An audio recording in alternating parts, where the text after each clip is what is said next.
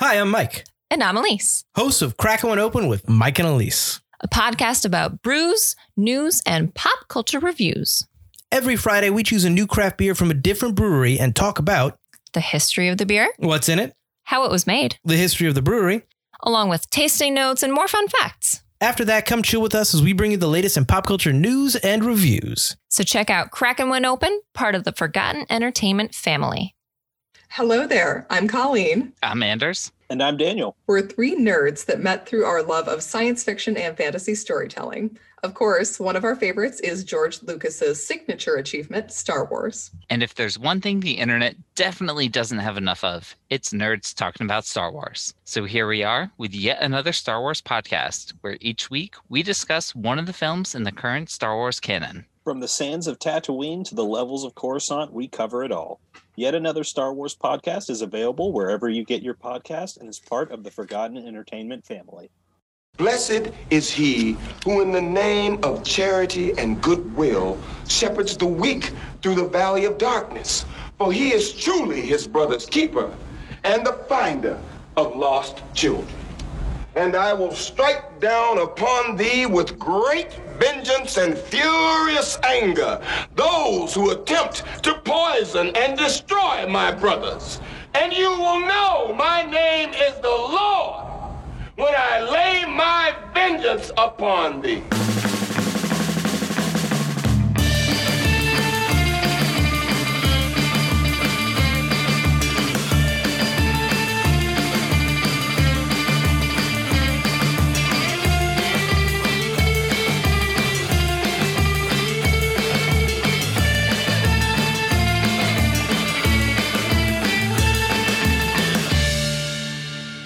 All right, week number 2 here under the Forgotten Entertainment banner on the QT, the Quentin Tarantino film podcast. If you listened to us last week, I'm John. And I'm Lloyd.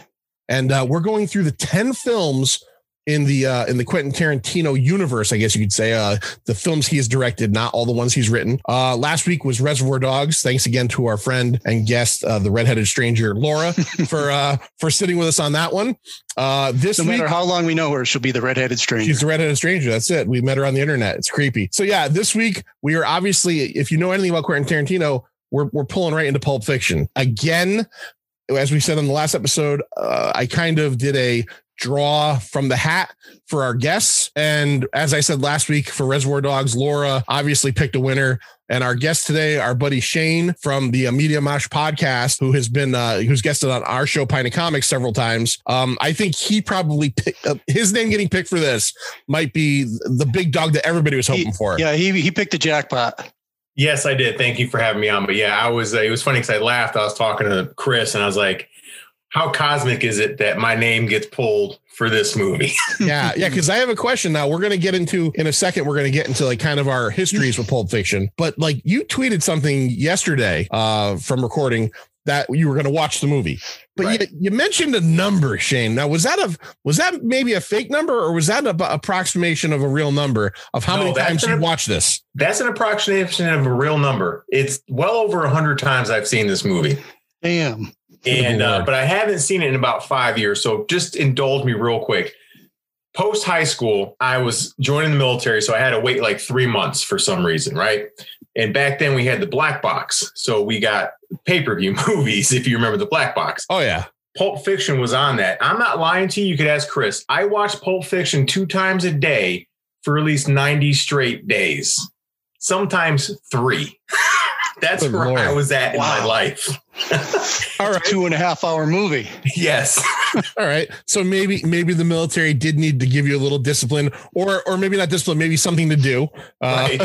Having seen it over 100 times, but not in the last 5 years and your military stuff, let's say 20 years ago. So yes. So that was a while ago.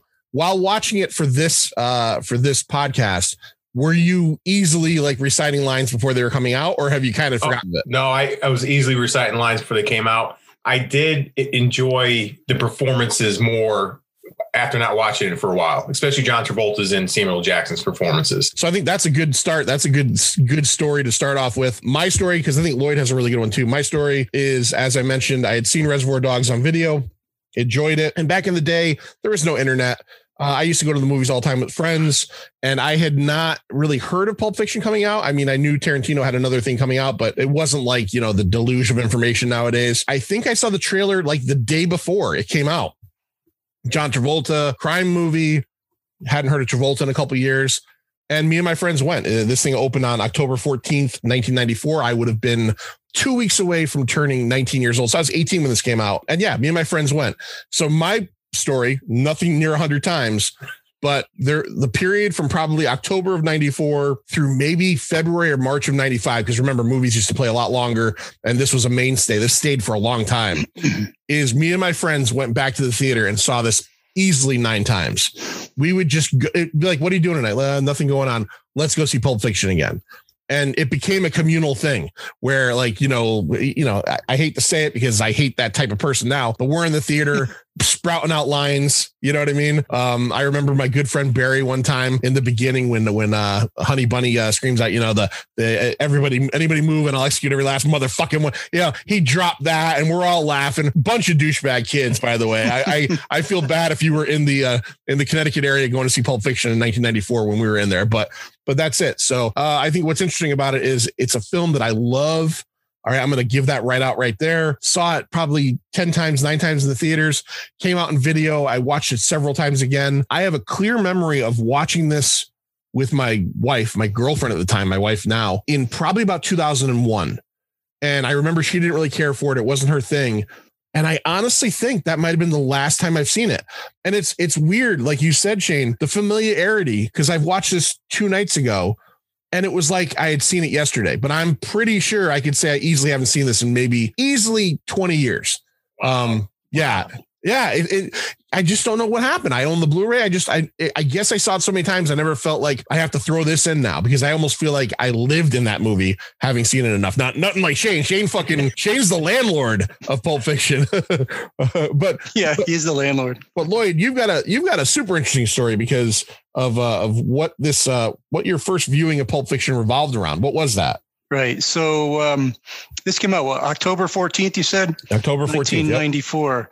Yep. I met a young lady in 1994 at the gym. And one night we decided to go out with a bunch of folks. And we went to a little place called Murphy and Scarletti's over in Farmington. And we were hanging out in there and she and I got to talking. And we both started talking about this movie. And so this was early November. And I was like, no, I haven't seen it yet. I want to go see it. And she's like, well, I want to go see it too. So let's go. So she sort of like just pulled me right in. And we went to see it on November 4th, which was the day before her birthday. And so that was our first date. My wife and my first date was Pulp Fiction. Nice. November 4th, 1994. Your wife that you're with now. Yeah, still with 3 kids later. So that answers the universal question of, is an anal rape scene in a movie on a first date a deal breaker? And apparently it was not. No, it was not. Sealed the deal. It sealed the deal, apparently. All right.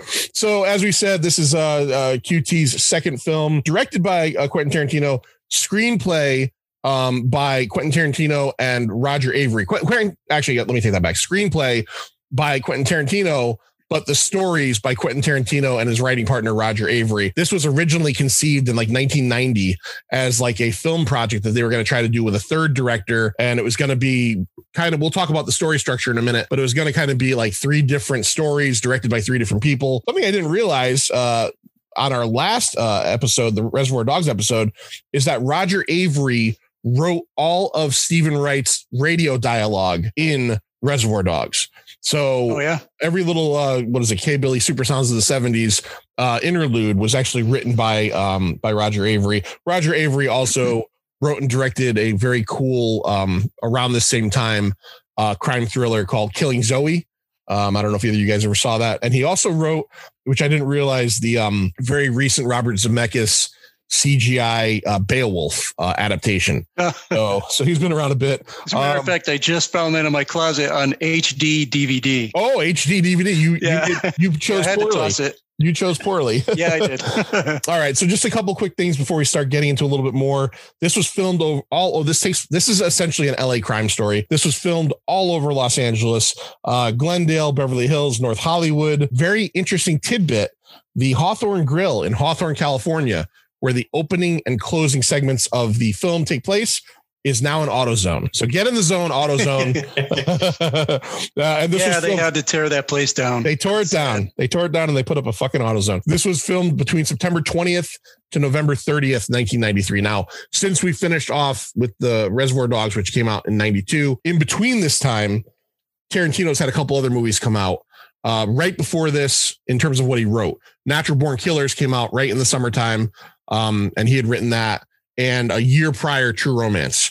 So he's building up, right? So he didn't direct either of those, but you're starting to see this guy become more and more of a force in Hollywood. Yeah. So Lloyd, what do we got?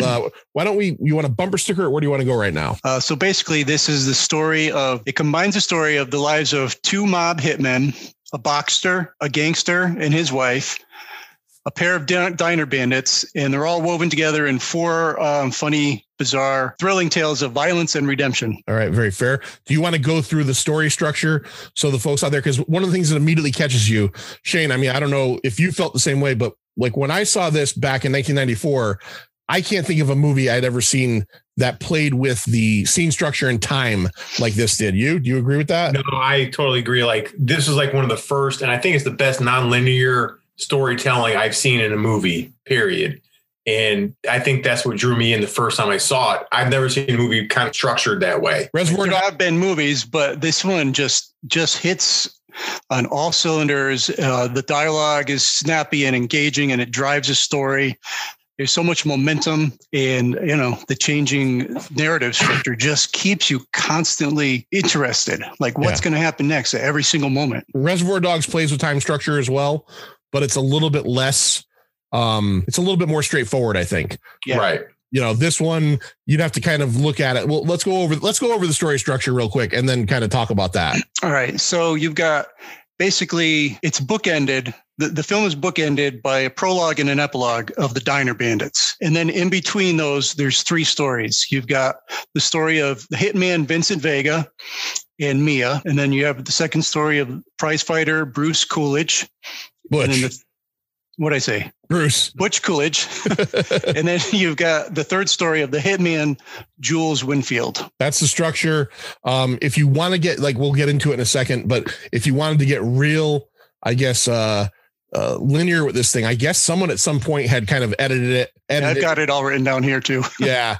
Into what the structure would be. What would be the first scene in the movie if it was edited correctly or linearly, I guess? Linearly. All right. So let me give you what the chapters are now. Okay.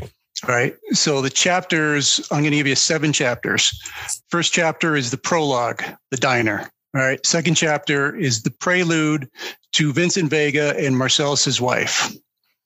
The third chapter is Vincent Vega and Marcellus's wife. The fourth chapter is the prelude to the Gold Watch, which is a flashback and a present story. And then the fifth chapter, you've got the Gold Watch. The sixth chapter is called the Bonnie situation that deals with Jules. And the seventh chapter is the epilogue, the Diner Part 2. And if you were to put these in a linear order, prelude to the Gold Watch would be the first thing. That's right. And the Gold Watch would be the end. The very last scene of this movie technically is when Bruce Willis and Butch and Fabian take off on the chopper. That's right. That would be the last scene of this movie. It's amazing after not having seen it in so long, kind of like pushing that stuff around in my head. All right, let's jump into the cast. Let's talk about who's in this movie. This is going to be a huge fucking list, but we could do this. Right. All right. So you've got John Travolta as Vincent Vega, the hitman who works for Marcellus Wallace. He provides, to me anyway, he's kind of like just got this ingenuously goofy charisma. He's sort of like unsuspectingly innocent and just goofy, and it totally, resurged his career, because before this he was, I guess, in a bit of a slump. I mean, nobody was really using him much. This is the second comeback. Shane, do you remember what the first comeback was a couple years prior to this? For John Travolta? Yeah. I know he was kind of dead in the water after Look Who's Talking too. Look Who's Talking 1 was the first one. Yeah. Right. Look Who's Talking 1 came out and the guy hadn't been heard from in years. Right. And what's funny is you never think about it because you don't always place people together. But Bruce Willis voiced the baby in Look Who's Talking. So that's right. Those guys were in that together. You never think about that stuff. There's a lot of connections between these movies and other movies as well. So he accepted a reduced rate of $150,000 to make this movie, but he also got an Oscar nomination for the best actor and a total, revitalized his career. He was hot for like 6 or 7 years after that. Oh, absolutely. Michael Madsen, who played Vic Vega in Reservoir Dogs, he was really supposed to be this character, but he was involved with Wyatt Earp, and so they wrote it, for this character instead. When I was doing research on this about actors like Madsen who said no to this movie, they regretted it. Absolutely. They all regretted it. There's several that were offered a role that said no for whatever reason, and every one of them regretted it. Absolutely. I know Harvey Weinstein even pushed for Daniel Day-Lewis for that part as well. Yep. That son of a bitch. All right. So the next one, we've got Samuel L. Jackson as Jules Winfield. He's Vincent's partner. He basically, to me, provides the soul and the spirit, really, of the movie. Tarantino did write it with Jules, the Jules character with Jackson in mind. But Jackson's first audition kind of went off script, and Samuel Jackson was not ready for that. And I guess he had a bad sort of reading. And after that, it was actually offered to, what do I have written here? Paul Calderon,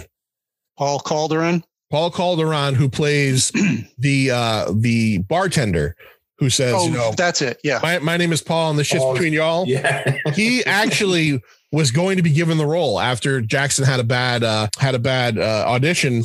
And Jackson, I guess, talked Tarantino into letting him stay on, kind of getting into the like weird structure of this movie again, something that I don't think I ever noticed in any of my viewings before.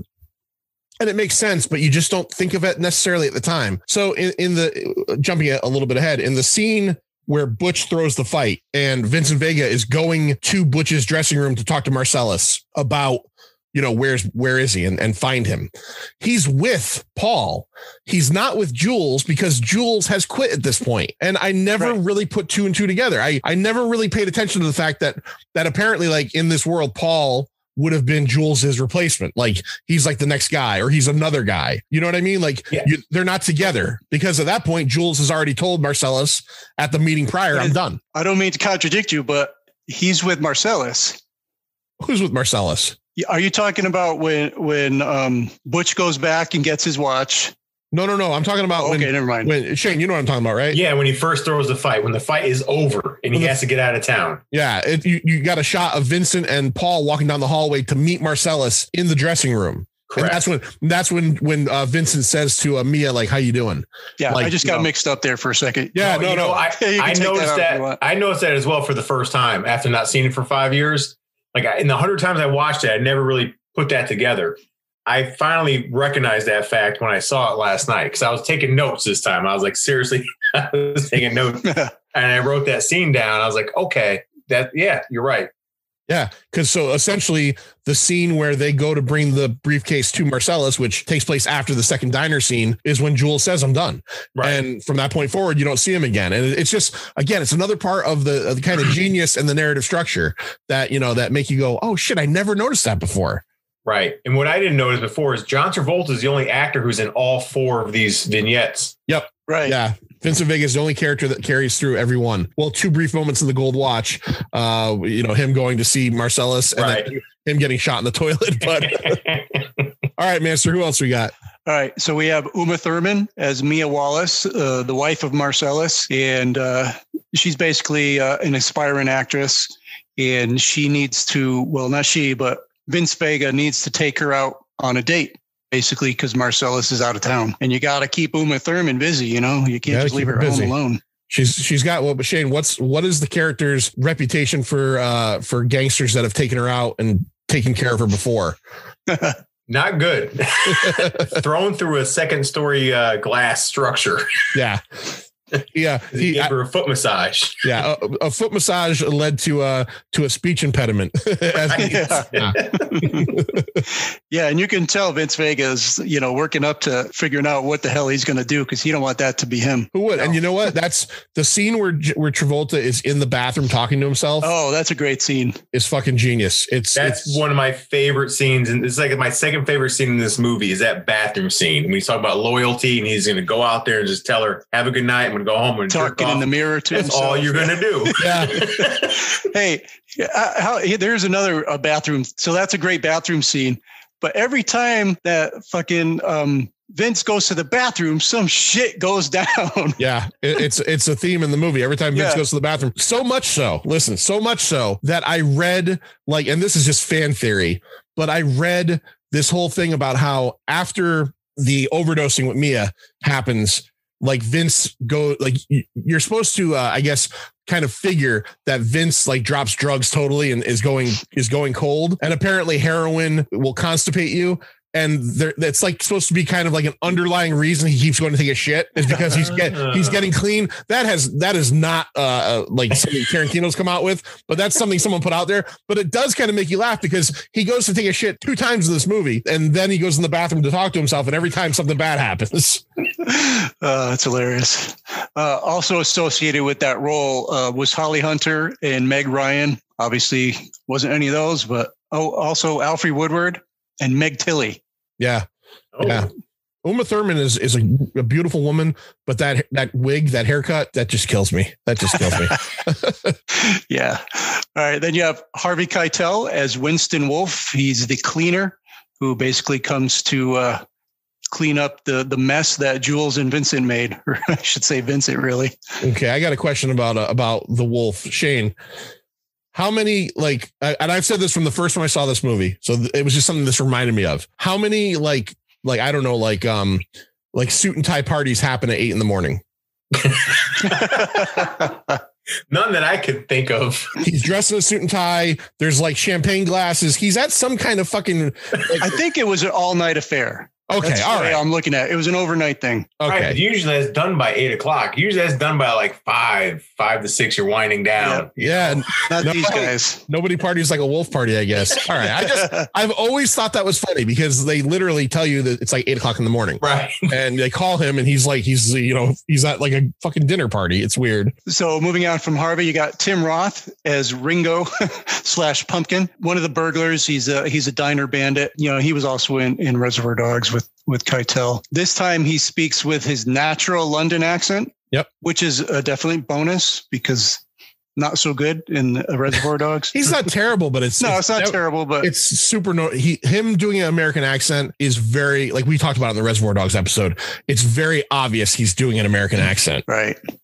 Exactly. And then his partner is Amanda Plummer as Yolanda / Honey Bunny, who, she's great. She's absolutely great in this. Roth brought her on. Actually, he wanted Tarantino to write a part for her. You cannot convince me that Amanda Plummer is not totally fucking nuts in real life.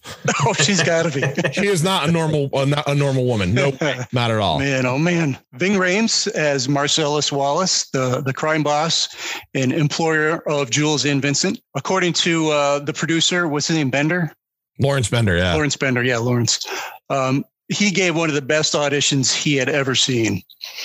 And basically this led him to a lot of more high profile roles and really started his career. Somebody that turned that role down that said no to it. Shane, do you know this one? I don't. Sid Haig. Sid Haig said no to Marcellus Wallace and regretted it, he said afterwards. I think it worked better than Ving Rhames, though. I'm fine with it. And you know what's cool? We talked about Travolta, this being a return to form for him or a big boost for Ving Rhames and Samuel L. Jackson. This movie was star maker, because think about it. Samuel L. Jackson had been around for a while. He'd done little things here and there, but this was, Jurassic Park, but he was a small role. This was the thing that, got him a best supporting actor nomination. The Ezekiel speech, becomes super famous, bad motherfucker wallet. He's the guy. Ving Rhames, essentially had never been in much of anything at this point. And 2 years later, he's on the Mission Impossible squad series. Right. And I also wrote Tim Roth. This launched him into bigger movies because he went on a 5-year, 6-year streak where he was in everything from Hoodlums to you name it, he was in it, and Uma Thurman as well. Like this movie, like did so much for almost every actor in this damn movie. Uma Thurman in particular, because she essentially became the marketing for this movie. Every poster, everything was her laying on the bed. You know what I mean? Smoking the cigarette, and that is the visual. If you were to say, think of Pulp Fiction, a visual, you're going to go to Uma Thurman laying on the bed. Right. Exactly. Then you have Eric Stoltz as Lance. He's Vincent's drug dealer. Gary Oldman was actually one of the preferred choices for that role, who played a great drug dealer in True Drexel. Romance. Yeah, Drexel. Yeah, Drexel. He must have thought it was White Boy Day. Rosanna Arquette as Jody, his wife. Believe it or not, Pam Grier read for the role, but Tarantino didn't believe that audiences would think it's plausible that the Lance character would be yelling at her. I totally agree. I agree, and it would have been sad if he had not given her the lead in his next movie. Yeah, exactly. Right. He didn't waste her. He kept her in the wings. And I'll just mention him, but her brother, Robert Arquette, later to become Alexis Arquette, played the fourth man, guy who emerges from the bathroom. Yeah. Miraculously misses them with every shot. You might remember him best as George in The Wedding Singer. He is the Boy George keyboard player. Yeah. Yeah. And then, of course, I mean, do you have more or no? I got three more. All right, go ahead. Three more. Christopher Walken as Captain Coons, a U.S. Air Force Vietnam vet who delivers the watch, the coveted gold watch to Butch, to a young Butch. Shane, real quick, where did he hide the watch? Up his ass. Perfect. The scene where Coons explains the heritage of the watch to young Butch is fucking genius. Christopher Walken is genius. Just the look on the kid's face where he's just like, like he's really listening to him, and later in the movie when, Butch has grown up, but later in the movie when he's so freaked out over the watch being missing, you kind of understand that even though he was like 5 or 6, that it wasn't like a lifetime of him learning about this watch that got him to that point. It was that moment. Like he truly took all the shit he said. What is this kid going to understand about Hanoi Pit Hell? And he's not going to know anything, but he literally understood everything, and that imprinted on him. And you get that from that. Again, we talk about Tarantino on this show. Obviously it's a Tarantino show, but his dialogue is so fucking dynamite. In this movie, there are lines in this movie that I cannot even explain why I love them, and I love them. One in particular is one scene in particular is at the end of the Butch Marcellus fiasco, and it's the whole scene where Butch and Marcellus are talking about, are we good? That whole thing is great, and one of my favorite lines of this whole movie, and I couldn't even tell you why, is what does he say? Your LA privileges are revoked. Right. It's just a little line, but it says so much. You know what I mean? I'm sorry. Keep going, Lloyd. This movie. Yeah, no, you're right. You're right. It's the dialogue drives this thing. Dialogue in this movie is better than action scenes in most other movies. Oh yeah. This is the best written movie I've ever seen. That's why this is my number one movie of all time. Like nothing would be better than this for me. This movie is cool. That's all I think about is like, this movie is fucking cool. And it's the best written movie. That's why I think it translates time. Like you can watch this movie in any year and it'll make sense. Mm-hmm. Oh yeah. Absolutely. Yep. All right. 2 more to finish this off. Bruce Willis as You're not gonna get that name right, dude. Let me start that over. Bruce Willis as Butch Coolidge. He's an aging boxer on the run from Marcellus because he double-crossed him. Marcellus paid him to throw the fight, be the palooka, and he doesn't. He wins the fight, actually kills the guy, takes off. One real note in this. This is what I read. Harvey Keitel actually convinced Bruce Willis to take the role as Butch because he liked Reservoir Dogs so much. And Tarantino said Butch is the one who keyed Vincent's car. Oh, yes. Yeah. You kind of assume that, but he, and a lot of times directors or writers won't come out and say that stuff. Yeah, he came right out and said it. Yes, Butch was the one. Why not? Right. You call him Palooka. Call him a Palooka. You call him Punchy. And honestly, for no fucking real reason. just because you looked at them. I mean, I get it. They're two criminals, two tough guys. But yeah, like no fucking reason. Yeah, hey, friend. And Bruce Willis, again, not to the extent of John Travolta, but 1994 Bruce Willis needed a hand. Like, oh, that's absolutely. right. He took a serious pay cut, even though his cut was $800,000. He also got a percentage of the box office, which really soared right up there. Yeah, he had to. I mean, again, this isn't Die Hard or Die Hard 2 Bruce Willis. This is Color of Night Bruce Willis. Yeah, Hudson Hawk. This is shit ain't going the way I wanted it to go, Bruce Willis. And this kind of, again, re-energized his career. Yep. And the last one, Maria de Medeiros as Fabienne, Bruce Willis's Butch's girlfriend.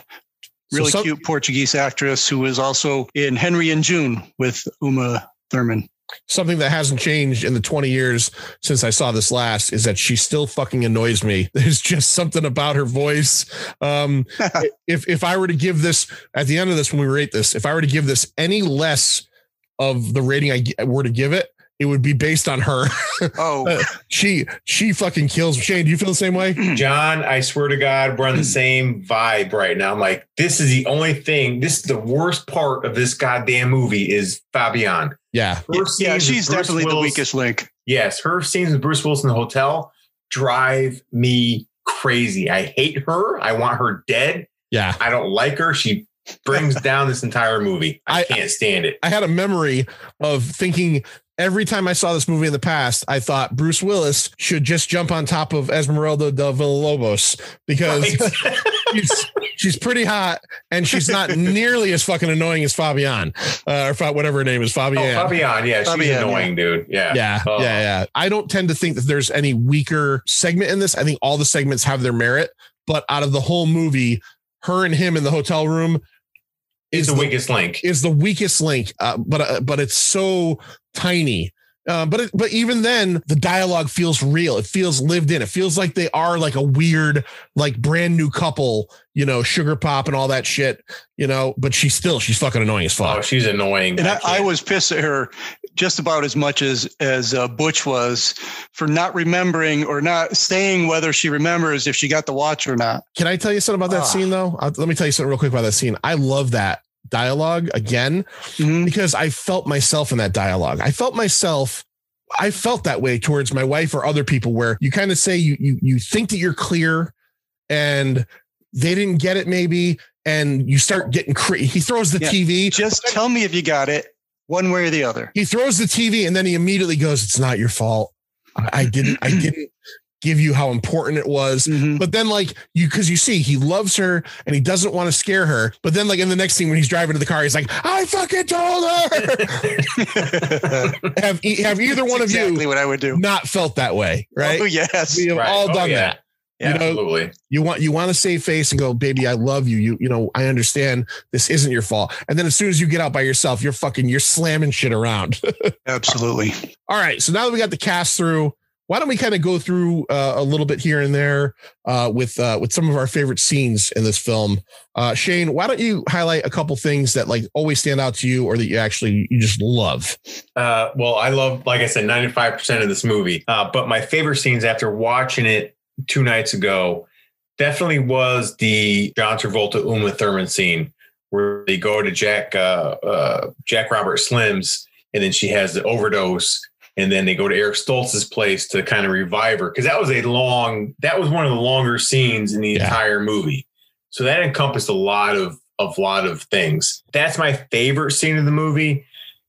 If I had a second, it'd be when they accidentally shot Marv in the back seat and they had to clean up the brains. I think that might be the most memorable scene of the entire movie. Right. Right. That scene is my second favorite scene. When I rewatched this, I kept thinking to myself, God damn it. John Travolta is so fucking cool in this movie. And I'm sorry for all you Grease fans and Urban Cowboy fans, but this is John Travolta's opus. This is the best thing he's ever done in his career. Oh, by far. Yeah. Right. By far. He personified this movie. And so did Samuel Jackson. So those are my 2 favorite scenes. Everything with John Travolta and Uma Thurman rang true for me. I love the fact that when he walked into her apartment and even though she can hear what he's saying, she still made him like hit the intercom button. That made me laugh. That made me laugh when I watched it the other night, because I'm like, you can hear him, but you're making him like touch the button and speaking to her. And you got that Son of the Preacher Man song in the background. It's another thing we didn't even talk about yet. Oh, we'll get to that. Music, Right. It's the little details that I missed, like, you know, probably in a while, that hit me. I'm like, shit, that was genius, or that is so goddamn funny. Mm-hmm. And the music just sprinkles in at the right time. Like Tarantino, I don't want to say he's the best, but he's one of the best putting together soundtracks and implementing music in his movie structures. Yeah. Because this soundtrack was all over the place when it came out.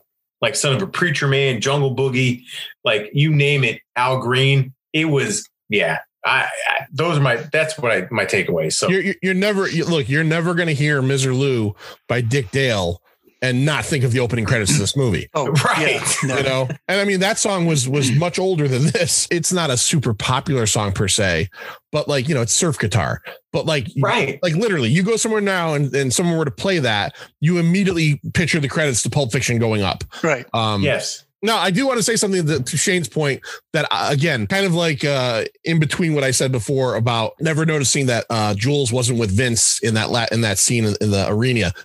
And this is something that, you know, as a non-drug addict, I don't know.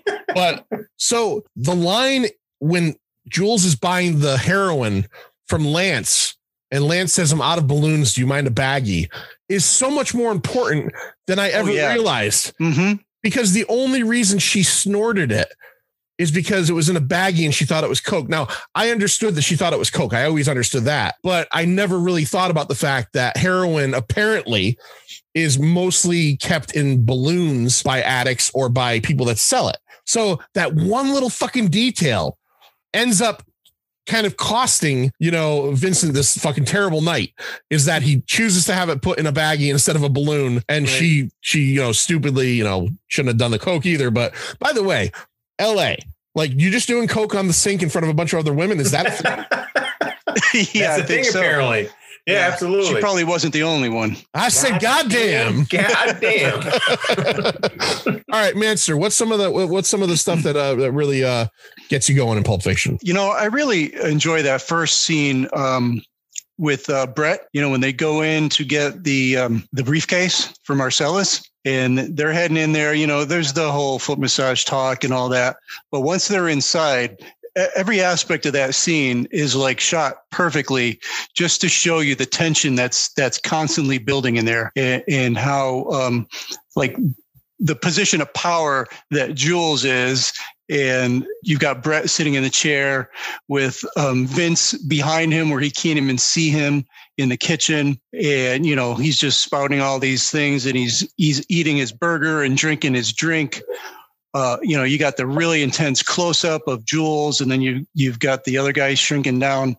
It's just so well set up to deliver something. Cause you know, I mean, this is like the beginning of the movie. You don't really know what to expect yet. And then, but you just know something's happening and you know, there's no escape for this guy. It just really delivers.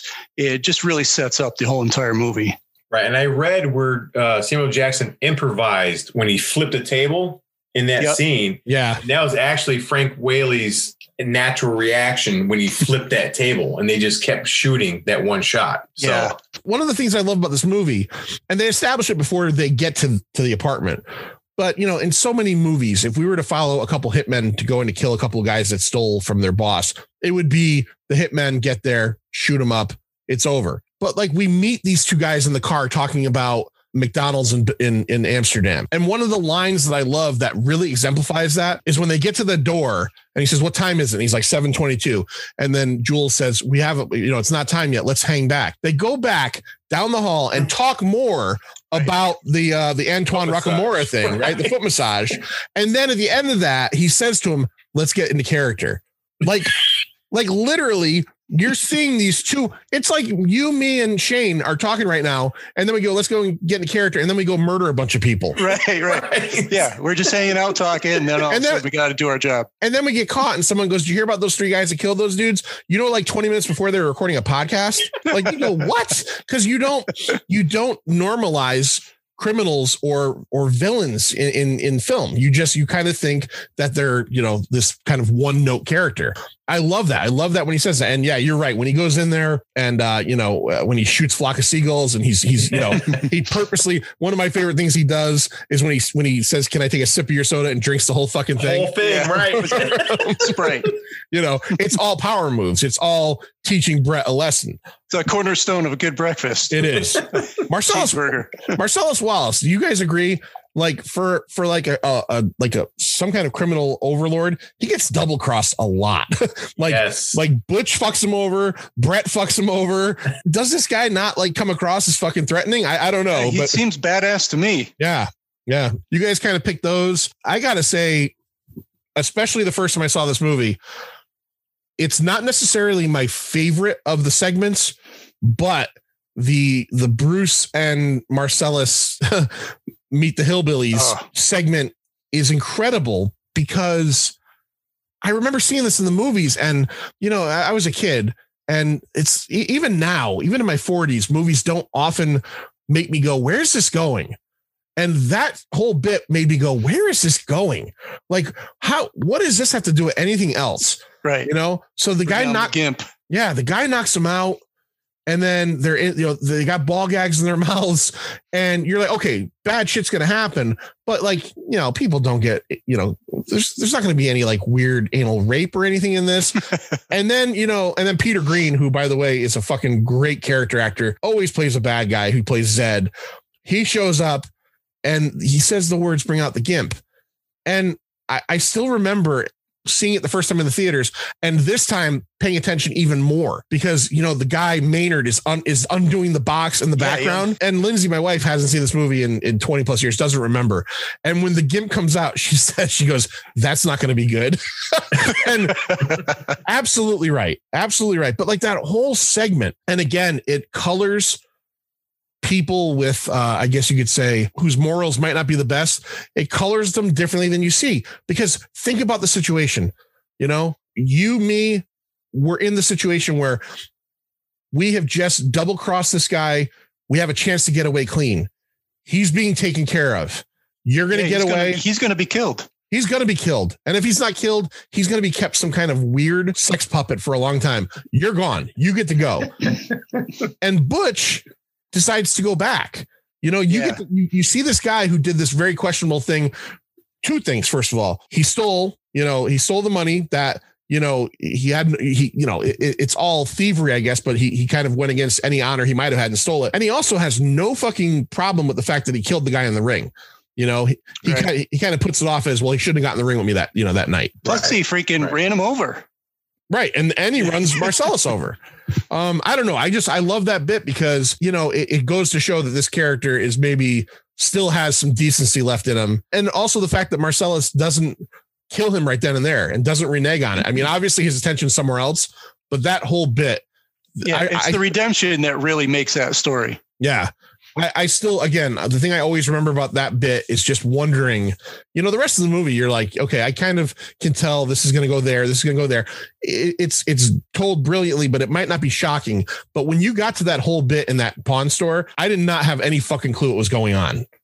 Shane, do you agree? The first time you saw this 100 times ago? Oh, this was probably the most jarring scene. I when I first watched it, I didn't know what the hell was going on. And then you see the gimp come out of the box, and I was like, what the I had no idea. And that the gimp is just kind of just chilling there. Yeah, then they chain him up. Right. It was the most bizarre scene I've seen in a movie up until this point in my life, because I was 17 when I saw this for the first time. Or no, 15 when I saw this for the first time. So yeah, that was like bizarre. But I agree with Bruce Willis. I feel like he did what he did because it would not even things out with Marcellus, but it would make things copacetic with Marcellus, where he knew it was the right thing to do it. And if he did it, then he would square things up with him going forward. Big risk, though, because Marcellus. Big risk. Yeah. But considering the situation Marcellus was in, Marcellus, I think, would have did the right thing. Like, your LA privileges are provoked, but you go on, you got to get out of here. Don't come back to LA ever. Yeah, you're done. You're out of here. Yeah, Man, it's such an incredible movie. There's so much going on in this thing. Watching it again for the first time in a long time the other night, it honestly felt, there was a part of it that felt brand new to me. I mean, and you bring up again the narrative, the soundtrack. I don't know if I would go as far to call it a perfect movie, because Fabian's in it, so she kind of annoys me a little bit. She brings it down. She brings it down a little bit, but not enough. Not enough not to be rated really highly. Let's go through some of the characters. You essentially have three main characters in this. You have Jules, you have Vincent, and you have Butch. Do you guys, I'll start with you, Lloyd. Do you have a favorite of those characters? Like, is there one that you want to see the movie go back to more often? It used to be Jules, because I just love his arc and I love his delivery. But I think the last time I watched it, most recently, I really, I go to Vincent now. I really like the Vincent character and like what he's about, his, like I said before, his sort of goofy earnestness. He's just, he's a killer. Oh yeah. But, he just like going back to that scene in the bathroom, he's just talking himself through it. And I just love seeing all the scenes with Vince. All right, Shane, is there one that you, I know you like Vince a lot, so.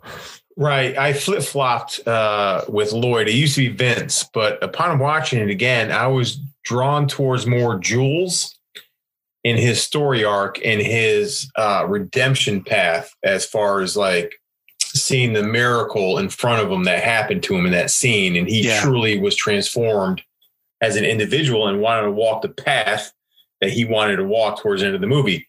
So I resonated this time more with Jules and his scenes and the way Samuel Jackson portrayed that character. Vince is it's razor thin between Jules and Vincent, and Butch is I enjoyed Tim Roth's scenes more than I enjoyed Butch's scenes in this movie. Yeah. No knock on Bruce Willis, but you know what I mean? I agree. If there has to be a weak link in the threesome, it's Butch's stuff. I mean, even though I called out the pawn shop as a great moment, it's still the weakest stuff. I think I used to really enjoy the Vincent stuff too, and I still do, but I think I kind of pay more attention to the Jules stuff. Samuel L. Jackson just spits that dialogue out like it's on fucking fire. Mm-hmm. I mean, he's unreal.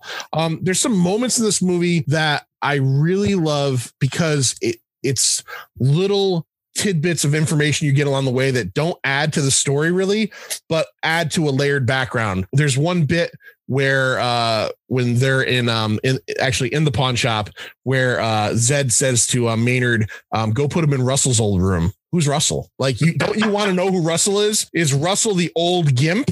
Is this is the new Gimp another guy? Like, I'm dead serious. There's little bits and pieces that are said, like the whole thing with Vince in Amsterdam. Why did he go to Amsterdam for 3 years? Was he hiding? Why did he come back? There's a brilliant moment in this. I don't know if either one of you guys noticed this or not. And I don't know if I've ever noticed this before watching this. When they're at Jack Rabbit Slim's and Mia is making conversation with Butch, she asks him about Amsterdam. And then she says to him, I go there once a year for about a month to chill out. And she has this look like she's lying because she wants to connect with him. Did you guys read that at all? Like, I just thought it was a brilliant acting choice. Watch it again. You could totally tell she's saying something to a guy that she just wants to talk to on his level. And she's probably never been to Amsterdam. Well, I just watched a lot of the deleted scenes, and there's other scenes that they shot where she goes way more into depth about Amsterdam and about a certain bar and a picture that she has on the wall. And Vince knows the picture that she's talking about. See, okay, all right. Well, that's the way it's cut. I like my thought. Yeah, no, I get what you're saying. And your thought's better. Your thought is better than the deleted version. If you watch the scene and the way she eyeballs him, it's almost like she's looking to elicit a reaction from him. She's certainly trying to make any kind of connection she can. Yeah, because usually just sends a bunch of goons or whatever. And right, I just love that uncomfortable moment of silence that she says. I just love that line when she says that, like, enjoying the uncomfortable moment of silence between two people. Yeah. And, she says something else that's really true. There's no better, obviously haven't felt this in a long time because of COVID, but there's no better feeling in the world than coming back from the bathroom in a restaurant and your food's on the table. Oh, yeah. She is absolutely fucking right about that. When that happens to me in my life, I'm about ready to do fucking cartwheels down the aisle. Yeah. Like, oh my God, I didn't have to deal with the waitress at all. Yes. Oh, speaking of Jackrabbit Slims, yeah, there's something I want to point out. So their waiter is Steve Buscemi. Steve Buscemi, yeah. Yep. Who is arguably a really bad waiter. There's nothing about him that stands out. He's not friendly. He's not really attentive. Are you saying he doesn't deserve a tip? He doesn't deserve a fucking tip. Yeah. Which, if you go back to Reservoir Dogs, you'll see that that actor's character in that movie did not believe in tipping waiters. Correct. And Steve Buscemi was offered another role in this. I had read it and I can't remember. It wasn't a big role. It was a bigger role than he got, and he couldn't do it because of filming commitments. But he was able to do the cameo, which I found weird. I went on, I think IMDb, and I found a chart of, because obviously Tarantino, we've seen it with Keitel and Buscemi and Roth. And then you see it later with Uma Thurman. He uses the same people a lot over and over again. Steve Buscemi's never done anything with him after this. He only did the first 2 movies. So he's got really? 2. Yeah, he's never done another QT movie, which I find kind of funny. Oh, wow. Okay, I never really pieced that together myself. Yeah, you got to go on it. There's a chart, it has the actor's name and then the films, and it gives a check to who's right. Because even Tim Roth was in The Hateful Eight. Tim Roth was in The Hateful Eight. Yeah, I think he hadn't been in anything since Pulp Fiction. Right. Yeah. Yep. Yeah, it's just was 2 or 3 like the most common number of appearances for actors. Yeah, there and then there were some that became like normals later. Like Kurt Russell became a regular later in the last few movies. He popped up, in Once Upon a Time, and he pops up in Hateful Eight, obviously, and Death Proof. So yeah, you got to look at that chart. It's pretty interesting. Wow, okay. I'll put it up when we put this episode up. I'll put it up as well. All right, Lloyd, is there anything that you could think of in particular? Any things that connect the Tarantino universe in this film? Well, I got a few. Let's see if you have any more than mine. Well, you've got in the scene with Brett, the Big Kahuna Burgers, which was also in Reservoir Dogs. And what else? From Dusk Till Dawn. Dusk Till Dawn, right? And then you've got the Red Apple cigarettes. And once again, the Fruit Brute cereal. I can't think of any beyond those. I don't know if this is a trivia or not, and I'm going to put it out there, and maybe a super fan knows the answer to this. But is the sword that Butch gets in the pawn shop, is that a Hattori Hanzo? I don't know the answer to that. We know it's not. So in Kill Bill 2, Bud claims that he pawned his off, but we find out later that it was hidden in a golf bag. So that wasn't it. But I always wondered every time he goes to grab that sword, they make it a point to show it. And later on, obviously, we learn that, the Hattori Hanzo is a big, samurai sword maker in the Tarantino universe. Shane, do you have anything you noticed that was through lines? Not that Lloyd didn't hit on. Like, everything he hit on is everything I thought of. And I was racking my brain over, is there anything else I could connect everything to? And he hit every point I was going to say. So I think the only other one that would be a big one, we talked about him a little bit before, but we didn't mention the connection, is that Vincent Vega is supposed to be Mr. Blonde's brother. Correct. Sure, yeah, I think there's a lot of connection between Reservoir Dogs and Pulp Fiction. That there's a lot of connections there. And there was supposed to be a prequel movie that got just canned after a while because he felt the actors were too old to. Is that the Vega brothers? Yeah. Yes, to play younger characters. But now with the aging, who knows? I'm not big on that de-aging. I don't know if I want to see that. Me either. If you've seen the recent Robert De Niro shit flick that was, I avoided it, but yeah, it didn't look great. I guess I don't remember what character it was, but I think in Django Unchained there is a character named Commander Coons.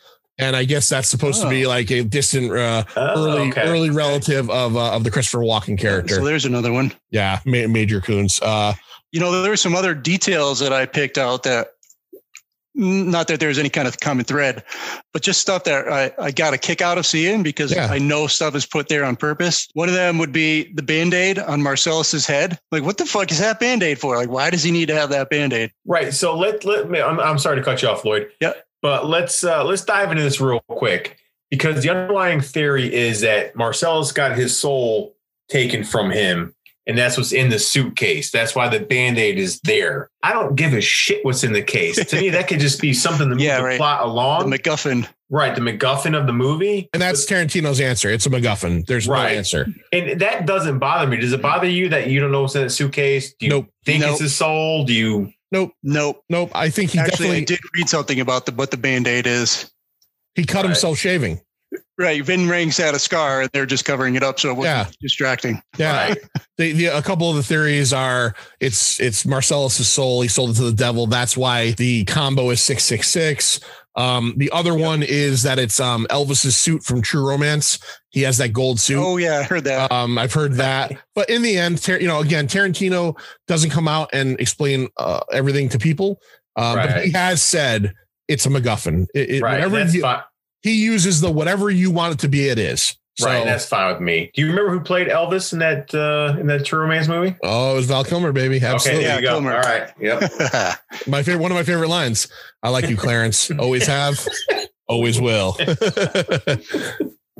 Another funny thing was when they were delivering the adrenaline shot to Uma Thurman. Yeah. You could see sitting on an end table 2 board games, Operation and Life. Oh, so really? If you think about it in the context of what was going on, I thought that was pretty funny. This is something I never got until this particular watching. When they're ordering the milkshakes, in Jack Rabbit Slims, he asks them, "You want that Martin and Lewis or Amos and Andy?" Oh, I always got that. I never really got that was vanilla or chocolate. Yeah. Yeah. It's stupid me, I guess. You know what I love Once about I made that connection, like, oh man. You know what I love about that scene is that is a scene that sticks this movie to 1994. Because if you go to like a Five Guys tomorrow, their milkshakes are probably easily $5. Right. Like, right. $5. A $5 milkshake is not an anomaly anymore. It's a thing. Yeah. Yep. Oh, another thing that I wrote down, I'm just seeing here, the waitress in the diner, Garcon. Yeah. Yep. That's the same waitress from Jackie Brown. Oh, okay. Okay. Well, at the end of the movie, when the wolf takes Raquel out for breakfast, you know who that is, right? Julia Sweeney, who played It's Pat on the Saturday Night Live sketches. Yep. Which I always wondered, like, it seems like a cameo. But maybe Tarantino's friends with her. I don't know the answer to. Remember, Kathy Griffin was in a cameo in this movie as well, which is weird when you go back and watch this movie. It's like, okay, she's in this film? Okay. One of the funniest. That's right. She has a cameo. Yeah. One of the funniest damn scenes in this movie, and I'm sorry to say it, is when that lady in the white shorts gets shot in the hip. I laughed so fucking hard. I'm sorry, lady, but that was some funny shit. When Marcella, I love that when Marcellus pulls the gun out and they're all just like they take off. So when they're in the room after the shootout in Brett's room, where they kill everybody, but Marvin Nash.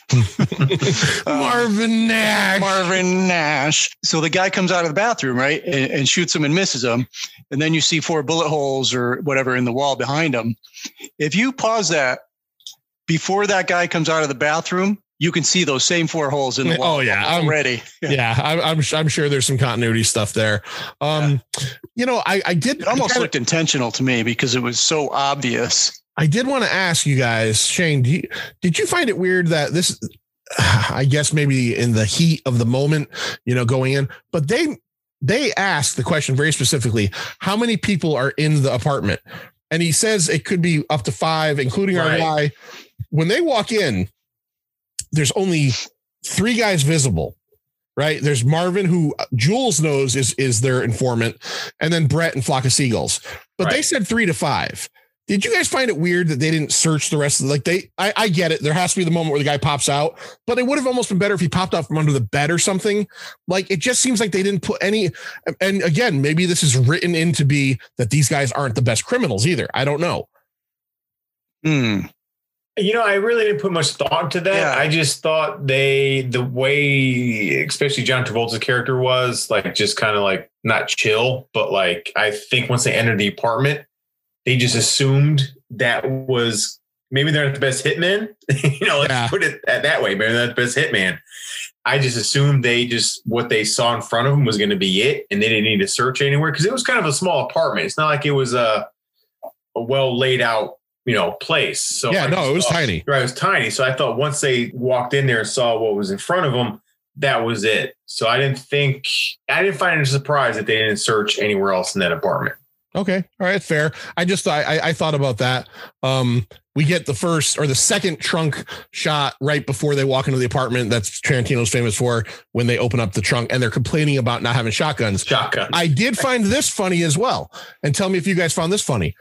When Butch goes to his apartment to get the watch, he sees Vincent's Mac 10 on the counter. Vincent's taking a shit. It's got a silencer on it. When they go to kill these dudes at 7 a.m, they unload 2 fucking pistols into these 3 guys with no silencers at 7:30 a.m. Yeah. Like I hadn't seen this in a long time. And I immediately thought, this is poor planning. Like, he's going to silently kill Butch and they're going to fucking, like, as loudly as possible murder these 3 kids. Right. Like I said, bad hitman, I guess. Yeah. I thought that too. But when I first watched it, because they shot Flock of Seagulls like once, right? Once or twice. But man, they unloaded on Frank Whaley's character. And I thought that was very excessive. Not just very excessive, dangerous. One of them shooting from the front, one shooting from the back. I thought, okay, all right, you guys might want to. I mean, I'm sure they know what they're doing, but like, one's enough, right? They unloaded their clips into that kid, and I thought the same thing. Like, no silencers. They shot 12 times. It's like, early in the morning. Super early. 7:22. I think they said 7:22. They're at Jimmy's house at 8 o'clock. Right. You know, speaking of that scene in Butch's house, there's another thing that I guess I just never made a connection, or just forgot about it. But when Butch goes in there, right, and the place looks empty, but then he sees the gun, the Mac 10 on the counter. And then Vince comes out of the bathroom. I always remember thinking, well, it's odd that he came out of the bathroom, but he wasn't surprised. Like, he was making noise, right? He came in the house. He was getting Pop-Tarts. Yeah. But what I finally understood, and this, I totally get it now, is Vince wasn't there alone. That wasn't Vince's gun. That was Marcellus's gun. Jules was gone already. So he's going to get the donuts. Yeah. Marcellus was there with Vince, put his gun down, went to get coffee. That's the whole connection. That's how that whole thing played out. So when he heard Butch come in the house, he thought it was Marcellus returning and wasn't surprised that somebody was in the house. Shit. I've never pieced that together. No, me neither. It went down. Yeah. Me neither. That's why he saw Marcellus as he was leaving. Wow. I've never put that together. Right. You got me too. I never ever thought of that because he's leaving the apartment when he runs into Marcellus.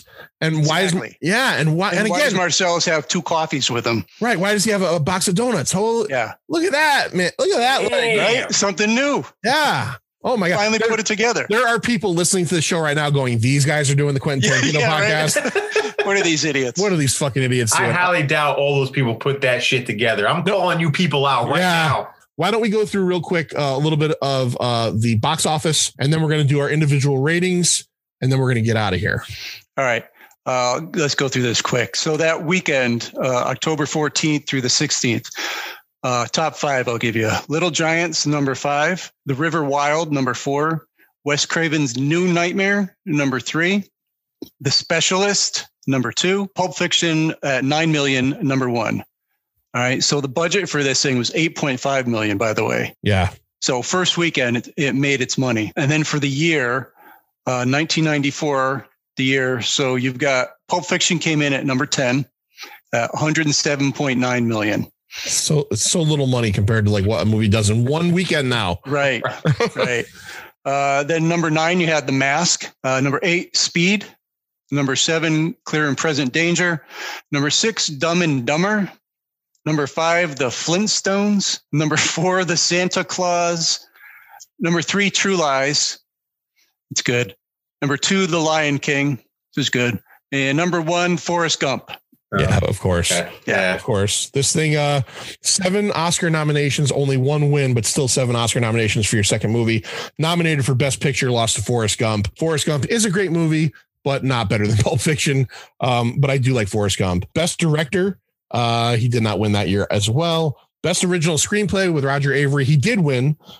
Best actor, Travolta did not win. Best supporting actor, Samuel L. Jackson. He did not win. Best supporting actress, Uma Thurman. She did not win. And best film editing, Sally Menke. She did not win. But obviously this thing, you know, I think it's very clear to say and very easy to say that even though we're only on movie 2 of the 10 that we're going to talk about, this is by far the cornerstone of Tarantino's career. This is the one that, you know, no matter who you are, you're probably going to identify with him. You could not like this movie. You could think that Hateful Eight is his best, but if someone were to say to you, quick, name a movie that Quentin Tarantino, you know, directed, wrote, you're going to probably go to Pulp Fiction first, because this was a phenomenon. This movie was a fucking cultural phenomenon in 1994.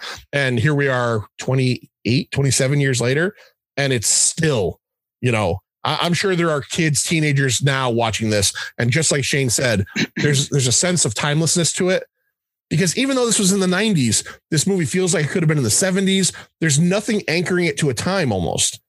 Right. So it's almost universal. All right, let's start off. We're going to finish with our guest. 5 scale, quarter scale possible.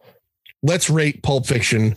I'm going to start. I'll make it easy. I'm going to start. Fabian excluded, because she could be a little bit of a problem. I don't care. And this is probably the last one that'll get this, because Reservoir Dogs got it as well. This is getting a 5. This is a 5 star, 5, whatever you want to call it, 5 firecrackers. This is a 5-star movie to me. I had no problem when I watched this the other night and one of my Letterboxd just hitting 5 on it. And I don't hit 5 on a lot of stuff. Dialogue, characters, quotability, everything we've talked about, a 5. Lloyd, what do you give this? You know, there's no question. This is a 5. You know, the linear structure demands your attention. The nonlinear structure demands your attention. The dialogue, you know, is great. It's intoxicating to sort of rediscover how enjoyable a good movie can be. Yeah. You know, it's full of momentum and energy, never slow or boring. It's a definite 5, quotable, like you wouldn't believe, rewatchable, like you wouldn't believe. Yeah, 5. Shane's seen this 176 times. He said it's his favorite movie of all time. So all I'm going to say is if he gives it anything less than a 5, I'm going to be thunderstruck. But you're our guest. Now, before you give your number out, tell everybody out there on the QT land where they could find you and listen to you and what your show's all about. Oh, thank you. Yeah, you can go to my Facebook page, Media Mosh, or just go to the Apple Podcast Store, download me there.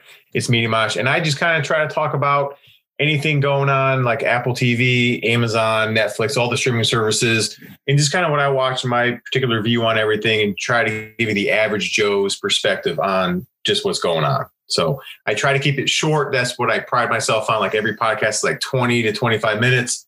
So it's very just, you know, listenable. It's not that long. And you're right. I give this, again, this is my favorite movie of all time.